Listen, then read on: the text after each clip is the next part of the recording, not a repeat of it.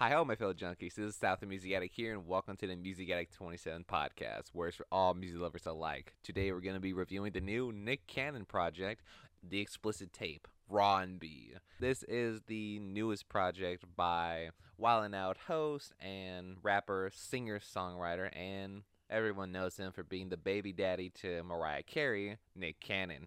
Following up from his last project that I ever heard from him was calling All Models the prequel in 2018, which I thought was a very questionable project to go on to and having everything to be related with a call, like calling all models, courtesy call, and all that stuff. But it just seemed a little bit all over the place and having a 16-minute closing track. But yeah, I was very unenthused with the project on that one. Now coming to this project here, the explicit tape Raw and B is pretty much what it's supposed to be, a very explicit R&B mixtape project album type of. I'm not too sure what it's supposed to be, but it's supposed to be that type of idea, kind of pulling in some trap and B like Bryson Tiller on Trap Soul, or occasionally trying to bring in some aspects from like the 2000s R&B era from like Usher or D'Angelo, to say the least, too. But other than that, you can kind of see most of the stuff are very questionable, and most of the stuff, subject matter wise, is pretty much about, well, fucking, pretty much. And the way that Nick go on to this tape here starts out with the player's prayer, to be almost a 7-minute intro with K Michelle, and I say that's the saving point for that song here because I love K Michelle. She's a great artist and her vocals really complement the beat, and again would be the saving point for that song here. And for most of the stuff here, it's pretty much kind of saying like, "Oh, be the midnight service for me" and all that stuff too. But most of the stuff here is very weird. It's very try hard to be sensual, but very explicit to say the least on it. But other stuff on this album here, such as like Weekend Girl and Pussy is Fire, can kind of go more on that trap and B side, like I mentioned from like Bryson Tiller a little bit, trying to pull in that Bryson card a little bit too, and some other stuff can kind of be okay a little bit, like the song I Do with Chris Brown can kind of go more sensual and being about, well, I'll do this for you and be your man and all that stuff, kind of be more sensual in a sense too, but it's really decent. And again, some parts on this album kind of be redundant to say the least, such as like the song Fuck Me So Incredible Part 1 and 2, because the whole concept of that song is just Part 1 is a very droning hook a little bit too, saying, "Oh, she fucks me good. She fucks me so incredible," to say the least. And then the part two is supposed to be like a remix to the first part of it, and it just kind of seemed a little bit of a miss to me. But yeah, it's just kind of a little confusing. It's supposed to be a remix to it, but slightly being more heavy on the chorus of saying she fucks me so good and all that stuff too.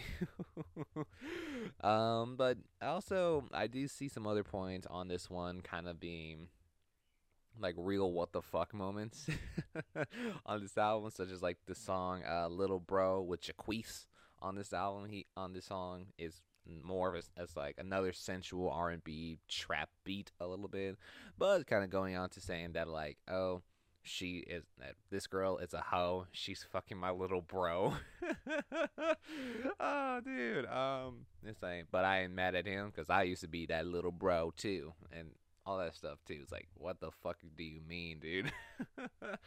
But I do kind of understand the she belongs to the street mentality a little bit too, but okay. Some other ones can be kind of decent and kind of catchy, surprisingly, too. I ain't gonna lie, for some parts on this album here.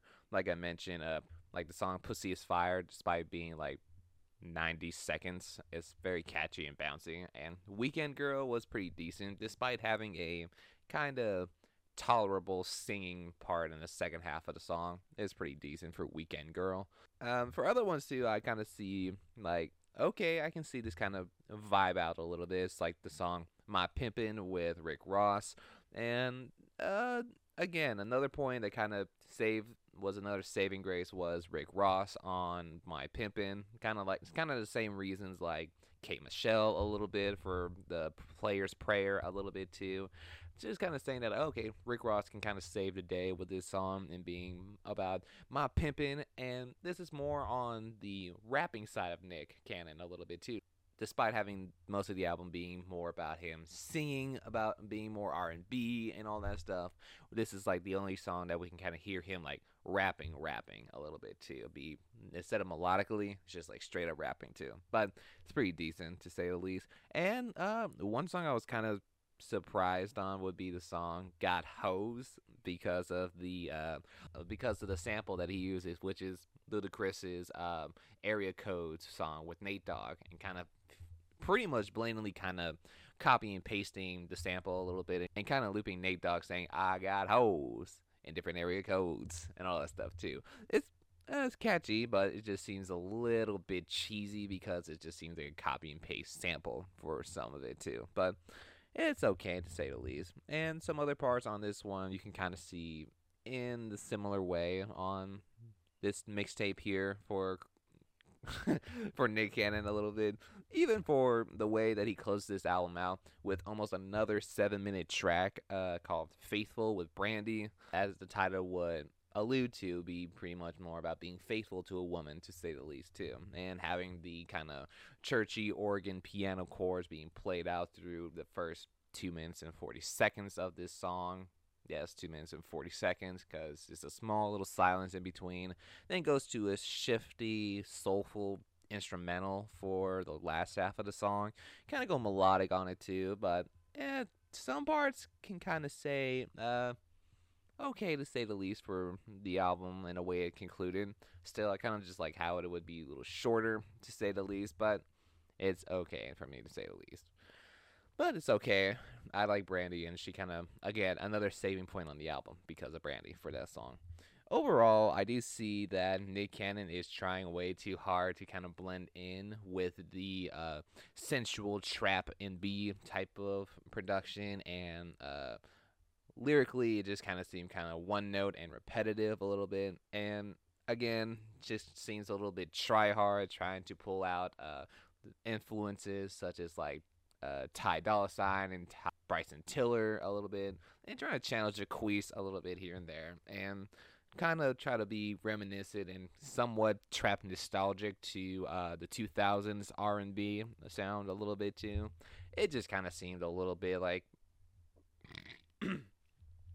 it just kind of seemed like it fell flat on his face a little bit too, despite having one or two catchy songs on this album. It just seemed like a very try hard effort to kind of be raw and B, say the least too, but it wasn't as raw as it was too. But whatever, it's okay, I guess, if you like. And if I had to choose between listening to his music and watching his shows, I would rather watch his shows because he's more entertaining as a person. I don't really like his music, but he's very entertaining as an individual. He's really cool. I'm giving this a 2 out of 10 for this project here. Despite having one or two songs on this album here, I just kind of felt that the whole raw and B aspect that he tried to go on to for this album here just seemed kind of one-noted and very redundant a little bit, but seems pretty okay for some songs. It kind of fell flat, kind of fell short to the case, being a very explicit tape, to say the least, too. But it's okay. And that will conclude this episode for today. Hope you enjoyed it. Hopefully got some new music out of it. Would I recommend this one? Besides one or two songs, I wouldn't. If you like this project, great. If not, no worries. I love every single one of you guys. Thank you so much. But remember, this is just my personal opinion based off my personal enjoyment of this project. Thank you, and keep on creating little junkies.